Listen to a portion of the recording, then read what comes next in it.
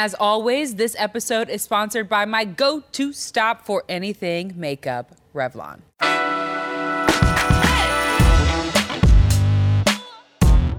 Hey everybody, I'm Ashley Graham, and this is Pretty Big Deal, where confidence is key.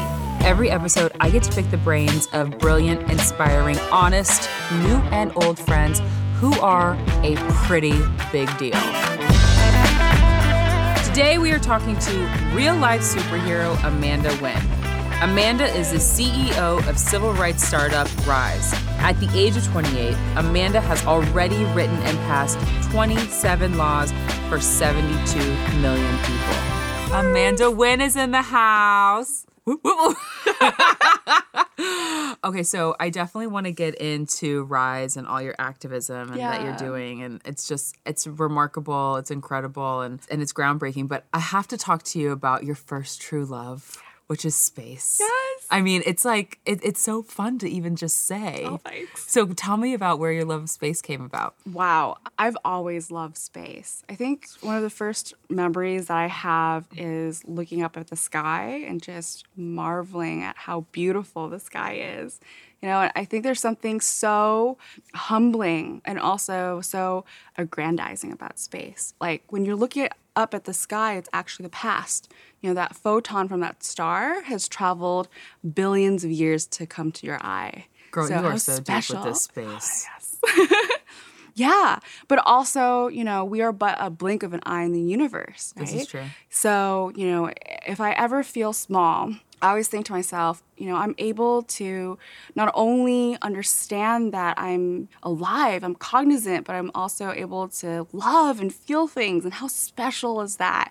You know, and so that photon that's reached my eye, I'm going to use it to the best of my ability. Wow. I feel like that was poetry. Oh, thanks. Right? Like, do we need like a few little snaps? Like, yes. Okay, so let's talk about Rise, because this is such an important company that you've built. And it's so much amazing activism, and I want everybody to know about it, especially every woman needs to know about this, because the statistics are crazy. Yes. But I want you to start from the beginning and tell me, why did you create Rise and what is it? Yeah, so my first love is astrophysics and space. Clearly. Yes, I'm poetry. a super nerd. But along the way, life happened. So Rise is a civil rights nonprofit. We help people pen their first civil rights into existence. And it started from a very personal place for me. Mm-hmm. You know, I am a rape survivor. And I remember walking out of the hospital after my rape kit procedure was done. Most people don't know that rape kits, which is the process by which forensic evidence is collected, can last from 3 to 7 hours. So mine was 6 hours long. Oh my gosh. Yeah, most people don't know that. 3 to 7 hours? That's right. And it's because the crime scene is your body. And so it's not What only... are they doing exactly? It's everything. So it's not only life-saving medical attention, but it's also DNA collection, it's photographs, it's everything. Because again, you are the crime scene. Right. And I remember walking out and I was handed a taxi voucher to go back to the place I was raped. And I'd never felt more alone. You know, I never fully understood the definition of lonely until that moment. And I realized at that moment, I was like, okay, well, where do I go from here? And as any millennial, I just went to Google. And it was so difficult to figure out what my basic rights were. A really catalytical moment for me was walking into my local area rape crisis center, and there weren't enough seats for us in the waiting room. And I thought to myself, oh my gosh, if I have a Harvard law professor as my attorney and we're still struggling like this, what is everybody else that doesn't have my resources? What are they going through? And that's when I realized that my story was not mine alone and that I had a choice. I could accept the injustice or rewrite the law. And so I rewrote it. It literally started off with one email. I literally just mass emailed everyone. Wait a second. Okay, wait. First, let's back up. Yeah. Whoa. Okay, what city were you in? Oh, so my rape happened at Harvard. Oh, it happened on campus. Yeah, and so Where you were attending. Do you know what the statistics are of girls who get raped at school? Yeah, so it really varies. 1 in 3 or 1 in 5. Why does it vary? It depends on the reporting. Oh, Yeah. okay. And so sometimes when schools report and the numbers are higher, that's actually good. It's because the school is actually giving up the data and making it public. When there are colleges that say, oh, there's nothing that's happened here, that's when you know that there's definitely cover-up that's happening. Oh my gosh. Yeah. Okay, so you're in the cab. You call your local, the place where you went. Yes, a rape crisis center. Rape Crisis Center, thank you. And you went there immediately? I went there. Within the week or something? Yeah, I went there within, I think, the first 48 hours. Okay. Yeah. Now, and- did you make a phone call to your mom and dad? Like, wow, you really were like alone. Yeah. I think a lot of people may relate to this, but I didn't know how my parents would react. Right. And I came from such a traditional culture that, I really didn't know how to break it to them. And so I relied on my friends. I remember one of my friends, I just texted him and he helped me wash my sheets. Oh my gosh. And it's such a small thing, but it meant so much to me. And my friends just came and were just with me. We actually recently did this piece where the survivors that I work with gave advice about what to tell someone if someone has shared with them that they're a survivor. That's a fantastic idea. Yeah. What did you get out of that? So one of the first things that we recommend people do is to thank the person, because it's a really special thing that someone has shared with you, something so personal. It is so personal. Yeah. So just say, thank you for sharing. I know how difficult it can be, and I'm here for you. Well, first of all, thank you for sharing, Amanda. Seriously, because this is a big deal. Yeah. The other thing is to try and not give advice, because you might not know, what they're going through, and everyone has different circumstances. There's been such immense progress from Me Too, but there's still so much stigma about being a victim. That's why we have the word survivor, right? We want to let people make their own decision, because rape is about power. It's about agency being taken away. So in that moment, being there for someone means being present, but also giving them the agency to make the choice that's right for them.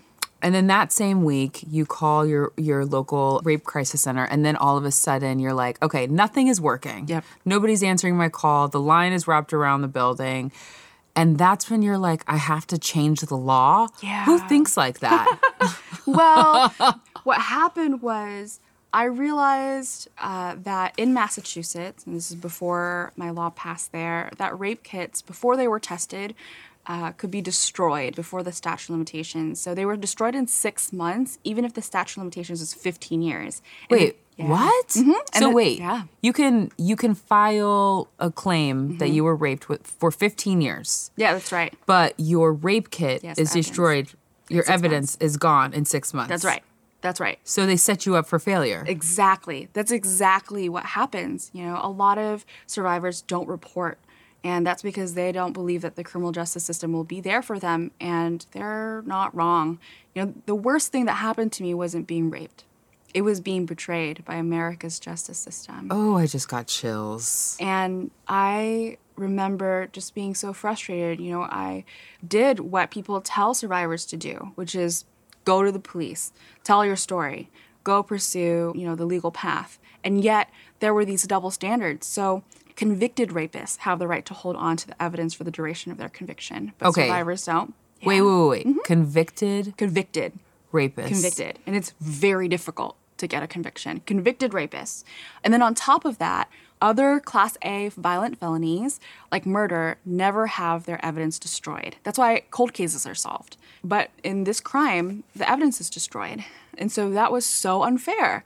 I mean, the pure look of shock on my face says it all, because this is just like such news to me. I mean, because I'm like, many other people who have watched many Law and Order SVUs. Yes. Right? And you go in, you hear about the issue, and then it's solved, and it might take a week to do it. But like, you're talking years. Yes. And you're also talking about like the evidence being thrown away. In New York, it was 30 days. 30 days? Yes. And we worked with survivors who had their kits destroyed. How do they get justice? Yeah, that's a great question. Justice can be defined by so many different things. And for so many of us at Rise, it's not personal justice, but it's making sure that no one has to go through what we went through. For me, that moment was when, I saw these civil rights get passed in the United States Congress. So that's what Rise is doing right now. Yes. So what happened was Yes, tell us everything. Sent out this mass email. How'd you get the emails? It was just my entire inbox. I was like, who do I know? And I literally BCC'd everyone. And I said... Wait, you BCC'd, CC'd, emailed the Congress? Yes. Actually, yes. How? So actually, that's a great question. A lot of people kind of forget this because Congress seems like this hallowed institution, but these people work for us, right? So their emails are actually online. It doesn't seem like they work for us, really. That we can get into that because that's actually true. There's a ton of study. There's I think a Princeton study that came out that showed that, when you march and it doesn't feel exactly that you're making a difference, it's because that's kind of true. And it has a lot to do with the way that our campaign finance system is set up. So you're saying, like, I do one of those text messages, like when they're like, hey, you want to fight against this? Text back. That's not doing anything. Let me tell you how we hacked it. So Okay, tell me. Yeah, so I need to be Amanda Wynn with my text messages. But definitely. So at this point, we've passed 27 laws for 72 million people. Wow. Yeah. Do you know what the laws are? I mean, I don't want you... No, of course, yeah. The majority of them are civil rights for rape survivors. And all of our laws have passed unanimously. So we've figured out how to hack the system, and I'm happy to share with you. Okay. Is everybody listening? So usually it takes 10 to 15 years to pass a federal bill. It's no secret that Congress is gridlocked, right? This hyper-partisan times. But we were able, a couple 20-year-olds, to pass this unanimous bill in 7 months. And the statistic for that is 0.016%. But we've repeated it 26 times, right? And so here's the catch. My biggest pet peeve is when people say, call your member of Congress. It's not actually true. The way that Congress works is that there are only a certain number of people who can actually move your bill forward through an authority called agenda making power. So it's people who literally can put your bill onto the agenda to be voted. That's the only way a bill gets advanced. So you call that person. That's right. So here's the really important part. In order to win the game, you have to know the rules of the game. These are the rules. So when a bill gets introduced, you know that cartoon, like a bill becomes a law? It's like Schoolhouse Rock, basically. I was going to say, you probably know better than me. Yeah. I'm like, when a bill becomes a law. I know that cartoon. What does it look like? It's like literally a cartoon bill. It has a ribbon around it. And it's got it. Really old. I know what you're talking about. Yeah. Okay. What they don't tell you is that when it gets introduced, it's assigned to a committee. So nearly all civil rights issues gets assigned to judiciary. This is where most bills die, because in order for that bill to get advanced to the floor of a chamber, Congress has 2 chambers, House and Senate. In order for it to get advanced to the floor for the entire chamber to vote on, it needs to pass that committee. And the only way that it can pass a committee is if the chair of that committee puts it onto the agenda to be voted on. So literally, if the chair doesn't put it on the agenda to be voted on, it dies. That means that the sole power is up to this one person. So which chair do you know? Yeah. So at that time, the Senate Judiciary Chair was Chuck Grassley. And we convinced Chuck Grassley to put it onto the agenda. And once Grassley put it on and it was voted on, it moved to the Senate floor. And that's Mitch McConnell. Mitch McConnell controls the agenda of the Senate floor.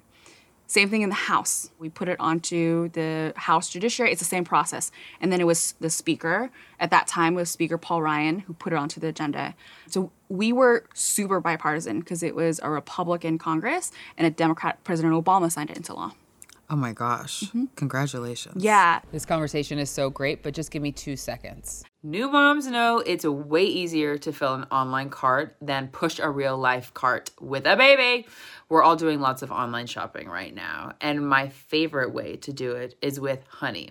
It's a free tool that automatically finds the best promo codes and applies them at checkout Hello, game changer. So if you're shopping at one of your favorite stores like Target, Sephora, basically any of them really, all you have to do is click this little box and it automatically applies the best coupons in seconds. Boom. That used to take like 30 minutes on Google, and who even knew if you were actually getting the best discount? I've been buying so much for Isaac, but also for me. I've saved $30 on this lounger Hello that I've been living in, and my friend just told me that she saved $250 on a mattress of all things. It's such a high to see that discount in your cart. Love it. And if you don't trust me, trust that 18 million people use Honey, and they've helped save people over $2 billion. That's right, $1 billion. So I got you guys hooked up. Not using Honey is literally passing up on free money. It's free to use and installs in just a few seconds. Plus, it's backed by PayPal, so you know it's good. So get Honey for free at joinhoney.com/prettybigdeal. That's joinhoney.com/prettybigdeal. So for anyone who wants to pass a law, just to review.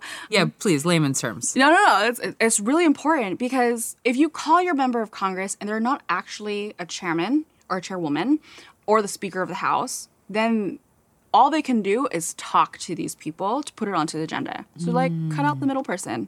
Just go directly to the people who actually have the authority. Concentrate your effort onto that. Currently, right now, the Speaker of the House is Nancy Pelosi. So concentrate your effort into Nancy. So do you have a relationship with her?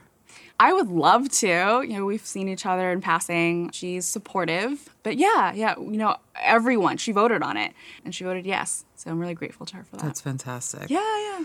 Wow. I feel like I just got a little bit smarter. I'm so glad. What kind of bill do I want to pass? That's right. That's I know who to come to. Yeah. It's kind of an interesting question to ask yourself. Like, what is something that you want to see? What is something in your life where you want to see justice? Yeah. You want to see something changed for other people? Maybe I'm going to go home and ask myself that question tonight. Yeah. So that's a great segue to one of our newest programs. Boom. Yeah. Look at you segueing. It's not even your podcast. Segue, sister. Thank you. I feel so empowered. Thank you, Ashley. So after passing all of these laws unanimously, we figured we were doing something right. And the best part of what we have been doing is making sure that it's people in the community themselves that are passing these laws. So I didn't pass these 27 laws. I trained other people, and they've trained other people to pass these laws. And so what we did was we opened what's called a Civil Rights Accelerator. And essentially, we created a training school. So if you have an idea for any issue, you can apply to Rise Justice Labs. That's what we call it. And if you're accepted, we will give you seed funding. We will train you, and we will help you navigate through these systems. Because it's not most people's fault that we don't know what the system is like. Right now, there are a lot of lobbyists in Washington. And the way that works is the profit model is for a premium, you can pay these lobbyists and they'll connect you to a senator and maybe things will work out. But that means then that democracy is for the highest bidder. And that doesn't mean that it's democracy after all, because it's really supposed to be, for the people. And so that's what we're trying to do, to make democracy more accessible. And so we welcome applications from everyone. What is the biggest misconception that people think about that they cannot change the government or have any kind of influence in governmental change? That's such a great question. It's that you actually can, right? You actually have the ability because it is your constitutional right. Coming back to this idea that people might feel afraid to talk to ex-senator or whomever. Right. But these representatives represent us, and they're literally public servants to serve you. And so don't be afraid to straight up cold email their chief of staff and say, this is why I need a meeting. Look, there's never a more convenient season for change. And since the beginning of time, people have always told activists, no, it's not the right time. They told the suffragists this, they told civil rights activists this, and they'll keep on saying it. So just keep on keeping on. Yeah, we've seen many people in history just like push through, and look where we are today. There's a lot of fighting that we still have to do for justice. Yeah. But, you know, thank God we have people like you here. I want to go back to testifying in front of Congress because that sounds like kind of a scary place to be. A little bit. Yeah. What was that like? Yeah, so I've testified 3 times. In front of Congress. In judiciary, that's the exact same seat where all Supreme Court justices sit to testify. It's the same Okay, seat. so walk us through the process. Yeah. Like, you go where to walk into where? Yeah. So, and who did you have to email, girl? No, I'm just kidding. We got that part. All of Congress. So there's this reception room. It's kind of nondescript, actually. You walk into it, and then there's this antechamber room, they call it, and it's where all the senators gather before they come out. And it's like a horseshoe shape, and the chair sits right in the middle and gavels in. All right, and then there's this technical term. It's called a ranking member. So the leadership positions, the chair, the speaker, that's determined by who has the majority of seats in that particular chamber. Okay. So it was all Republicans that I mentioned during 2016 because it was a Republican Congress. Now the House is Democrat, and that's why Nancy Pelosi is the speaker. Mm-hmm. But technically, when you start hearing the chair, let's just use our current Senate judiciary, is a Republican. So that's Senator Lindsey Graham. The ranking member refers to the minority party's lead, and that's Senator Dianne Feinstein right now. So both of them will gavel in. They'll make remarks. And then each witness will have 5 minutes. You're a witness. Yes, to make a statement. After you give your testimony, your 5-minute remarks, they grill you. So you've probably seen a lot of people at hearings lately get grilled. Grilled. That's what it's like. And you can't cry. Yeah. Actually, and you can't freak out. That's right, because you're there to represent your cause. I love where this is going, but just hold that thought. If you know me, you know I'm all about self-care. So since I'm at home in Nebraska, one of my new favorite self-care practices is all about scents and making the house smells so good. And Vitruvier is an amazing family company that makes these diffusers and these really cool oils that I have right here. And they have tons of different scents. I'm currently using Quiet. Hello. It reminds me just to take a deep breath and chill out. They even have these really cool mist rollers that are great for on the go. You can put them on your temples, your wrists. Head to Vitruvier.com/prettybigdeal for a special offer and get 20% off with the code PBD. So to prepare, there's this political term. It's called a murder board. It's like a mock trial. So your team will pretend to be the Senate. It's like prepping for an act, like a role, totally, like in a film. Yeah, and then basically they try to like tear you down, try to murder you, to get under your skin so that you cry in private, so that when you're actually on the stand, that you don't. Wait, so your team treated you like crap? And yes, talked to I you asked them really. to. You were like, please. Yes. Did you cry in front of them to get it out? It was the first time for sure. The first time that I prepped for a testimony, for sure. That always happens. Yeah. And so we have actually a lot of trauma and informed people in training you have to help survivors. Yeah. And then you'll notice this too, but you can have your team sitting behind you during hearings. So sometimes you'll see people like talk to their attorneys. Yes. So yeah, that's your attorneys and senior advisors are sitting behind you. Well, at least you have a support system that can walk in with you and you can feel a little bit more like you've got allies in the room and not just a bunch of foreign faces looking back at you. Totally, totally. The first time that I testified in the United States Senate, it was actually a really disheartening experience for me. I was the consensus witness, which means both Democrats and Republicans asked me to come. And we were all supposed to meet with the senators in that antechamber room. And when I walked into the room, the receptionist refused to believe that I was a witness. I was the only person of color. I was younger than the other witnesses.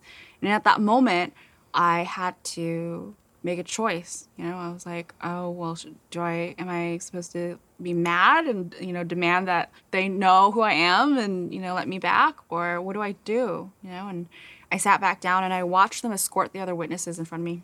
One of the senator's counsels recognized me and said, apologized and brought me back. But I felt devastated, Ashley. That was the beginning. Yeah. And I reached out to some other incredible women of color activists, Ajin Poo and Alicia Garza, and asked them, what do I do? Like, I've written a law for this country already. Like, I don't know what else I can do to get treated fairly. And they wrote back with some advice that I really hold dear. And it's that to just keep going. I remember it's just like keep swimming like Dory, but just to keep going, because no matter what industry you're in, there will be a point, if you excel, that you will be the first.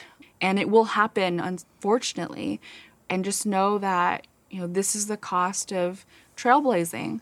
And so just know that you're not alone, that there are all these other women that are cheering you on, that there's this community out there, but also that you're making it a little easier for someone else. And so the next time that the Senate asked me to come back and testify, it was a hearing on my law. And so I got to help choose the witnesses. And I chose Terry Crews to back me up. Yes, Terry Crews. Yes. And so literally I walked into the same room, the same receptionist, and Terry Crews was behind me. Well, she better have known who Terry Crews was. Yeah. It was me and Terry. It was great. Nobody questioned me then. So what bill exactly did you get passed? So it's the Sexual Assault Survivor Bill of Rights. A Bill of Rights that enshrines a couple of very basic things. So the first one is to not have your rape kit be destroyed before the statute of limitations. Okay, so the rape kits cannot be destroyed That's anymore. Right. Yeah. Ever. Yeah. Wow. Yeah. You just changed so many women's lives. 72 million. Well, I guess men too. Yeah, that's right. In a lot of ways, there's so many women that do come forward, but so many men don't come forward. Yeah. Terry talks about that a lot. He does talk about that, and what a riveting, testimony he has had too, publicly. Yeah. Wow. Yeah. I'm just shocked by how it wasn't an easy process, but it's something that if you would you have gone through with your trial against your rapist? That's a great question. It would have probably helped, But there are some other rights that are in the Bill of Rights. So the right to be notified what your rights are. So basic. you got more things passed. Yes, yeah. It's a Bill give of it to Rights. us. Yes. Give it to us. So the first one is your rape kit will not be destroyed. The second one is that you don't have to pay for your rape kit. So in some states, you can get charged up to $2,000. Excuse me? And if you can't afford it, you have creditors calling your home. Okay, that's wild. Yeah, that's right. This is still happening. And I'll explain that in a bit. But another one is the right to have access to your own police report. Can you imagine that? That's like a medical report. Exactly. That's actually the other right. So the right is to have access as a patient to your own medical records. Wait, so you couldn't have your police report or your medical report before? That's correct. So a lot of people ask me, wait, why did these inefficiencies, why did these weird things exist before? Yeah, why? And the honest answer is that the law has a gender and that gender is not female. Well, we know that. Mm-hmm. I mean, this is obvious. That's why we need Amanda Wynn to come in and change all the laws for us. Yeah. When people write these laws, they write from their own experiences. And that's why it's so important to have diversity at the table, to have people who understand different perspectives when you're creating laws for millions of people. So you believe that the first laws that were created by a man, and it almost seems like they were created by a man who just kind of wanted to totally. Our founding fathers? Everything under the rugs. Yeah. I mean, our founding fathers literally put a formula on what people of color's human worth was, and didn't give women the right to vote. In fact, the founding fathers didn't even give all white men the right. It was only land-owning white men, right? And so it's been an evolution. And I think really that's why I love our democracy so much. It's because it is an experiment. There's this, painful truth, this tradition that people take their painful living truths and they channel that into justice. Mm-hmm. And, I joined that tradition by penning my rights, but also by training other people to help them pen their rights. I love that you're doing that. Yeah. Okay, so there's a statistic I want to read, and I'm sure you know it. JAMA Internal Medicine released a study. 1 in 16 women in the U.S.'s first sexual experience was forced or coerced. And here's my question. I mean, now that the Me Too movement is out, don't you feel like that number is going to go up? Absolutely. Now, does that number seem low to you? Yes. Is the Me Too movement helping? Absolutely. So I mean, I remember the day when my newsfeed just filled up with people. We had passed the federal law before Me Too. And what Me Too showed was how important it is that people get access to justice. And Me Too was a global phenomenon. It still is. The world is in a moment of reckoning right now, and people are standing up and saying, yeah, this happened. The question now is, what are we going to do about it? And who are we going to choose to be? And that's what we work on every day at Rise. What is Rise doing to further the cause? So when President Obama signed the federal law, we heard from over 1 million people. Wow. Yeah. They reached out saying, this is happening in my own community too. Can you help me do this? You did it. So can you help me do it? Seeing is believing. Yeah. That's actually the moment where I jumped and I did Rise full time. Next week, we'll be opening up the United Nations General Assembly. Oh my gosh! Yeah, so we're flying survivors in from around the world to testify and to share their stories about why the world needs to care about this issue. So this is the worldwide survivors yes, that you're talking about. Yes. Okay, so explain this. I'm so excited about this for you and for Rise. It's going to be historic. The United Nations General Assembly has never passed a resolution on rape. That sounds really surprising or unsurprising. What does that mean? They've never passed any any laws on rape? Yes, any resolution. So any resolutions? Yeah, it's always been a subcategory of something else. So for instance, they've passed resolutions on weapons of war, and rape would be a subcategory of that. Or they've passed resolutions on violence against women, but men are also affected. And so what we're demanding is that countries stand up and say that this is an issue that deserves priority in and of itself. There have been mass protests around the world around rape cases in India, in France, before Me Too, after, and it's time that the world does something about it. And that's what we're going to be doing next week. So is this like an online initiative or? It's in person and online. Oh my gosh. Yeah. So how can we all get involved? So there's a change.org petition, and we have nearly 300,000 signatures. It's been translated into 71 languages. When these world leaders, these presidents, royalty are there, we are delivering that petition to the United Nations, and then we're holding the first ever in history United Nations Survivor Town Hall, where these incredible survivors will be sharing their stories. And our whole thing is about bridging that divide, making sure that these leaders, these decision makers, are able to hear directly from the people. Because, look, there are a lot of experts out there, and they can do a lot of great work. But the people who have the solutions to the world's most pressing problems are the people who live that problem every day. And we want to connect those folks. So that's what we're going to be doing. That's going to be an incredible moment for you. Yeah. We have survivors from Nigeria, a refugee from Sudan, Colombia, a defector from North Korea. It's going to be incredible. Well, speaking of all this good that you're doing, now you're nominated for a Nobel Peace Prize. Yeah. What? Hello? What is going through your head? When I found out, it was literally like lightning struck me. Yeah. I remember I was on the street of San Francisco, and I had my bag with me, and I was going to meet some friends for brunch. I literally called them, and I was like, can you please come find me? Because my eyes were like dilating. Like it was just... Who called you? It was an advisor to the member of Congress who nominated me. And she was like, yes, she's nominating you. I just want to let you know that. Yeah. It was incredible. Whoa. I don't even know what to ask you about this. I mean, like... Oh, man. Look, it's just an honor to be nominated. Yeah. And the nomination is bipartisan. So it was our congresswomen from both parties standing together, putting aside their differences and saying that this is an issue that is important. And it has helped us so much. When we started advocating at the United Nations, we didn't know anyone. And so, a lot of people would just brush us off. Same thing with the United States Congress. It's like the same cycle. And now we're going to be there with these incredible people from around the world, and we're going to speak our truths. It's been such an honor. And the most moving thing, I'm the daughter of boat refugees from Vietnam. And the most moving thing was receiving letters from Vietnamese women who, oh my goodness, who wrote in saying how much it meant to them to see someone who looked like them be recognized. Chills. Yeah. It's a big deal to see someone that looks like you. Yeah. I'm really excited for you. Thanks. Also, I totally forgot to say, I just saw you at New York Fashion Week. Oh, thanks. At the Serena Williams show. Oh, my goodness. That was so cool. Wasn't it a fun show? It was so cool. Yeah. First of all, a lot of people ask me, how does fashion relate to what I do? And the answer is, it brings me joy.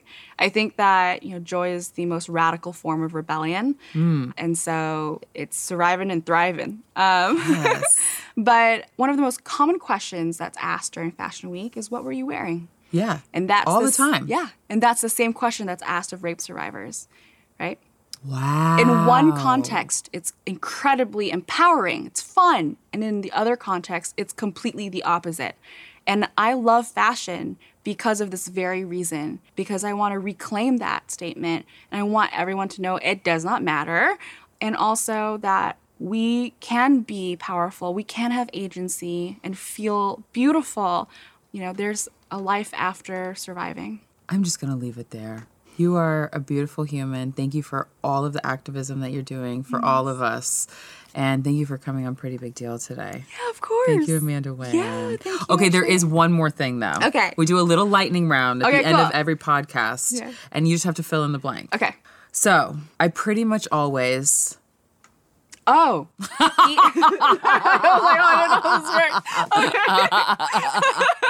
swear I'm smart. No, girl, we know you're smart. Okay. Please.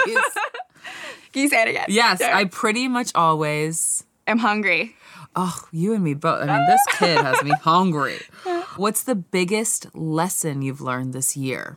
To not be afraid to stand up for other people. It's a big one. A lot of people need to know that. All right, what's the biggest deal you've ever made? Probably with my astronaut mentor, where I was sharing with him that I wanted to do this civil rights work and that it would put a pause on my astronaut candidacy dreams. And he said, space is going to be there. It's going to be there long after you're gone. So it'll be okay. That's awesome. Okay, finally, since you're a pretty big deal, I want to know, what is a pretty big deal to you? Justice. Justice. Justice. You heard it here. Thank you, Amanda Nguyen. Thank you, everybody at home, for watching this episode of Pretty Big Deal with Amanda Nguyen. We want to hear from you on Instagram and Twitter at Pretty Big Deal. Make sure you leave us all those comments and questions right here. You never know, we could read them right here. Pretty Big Deal is produced by Pretty Big Deal Productions and OBB Sound.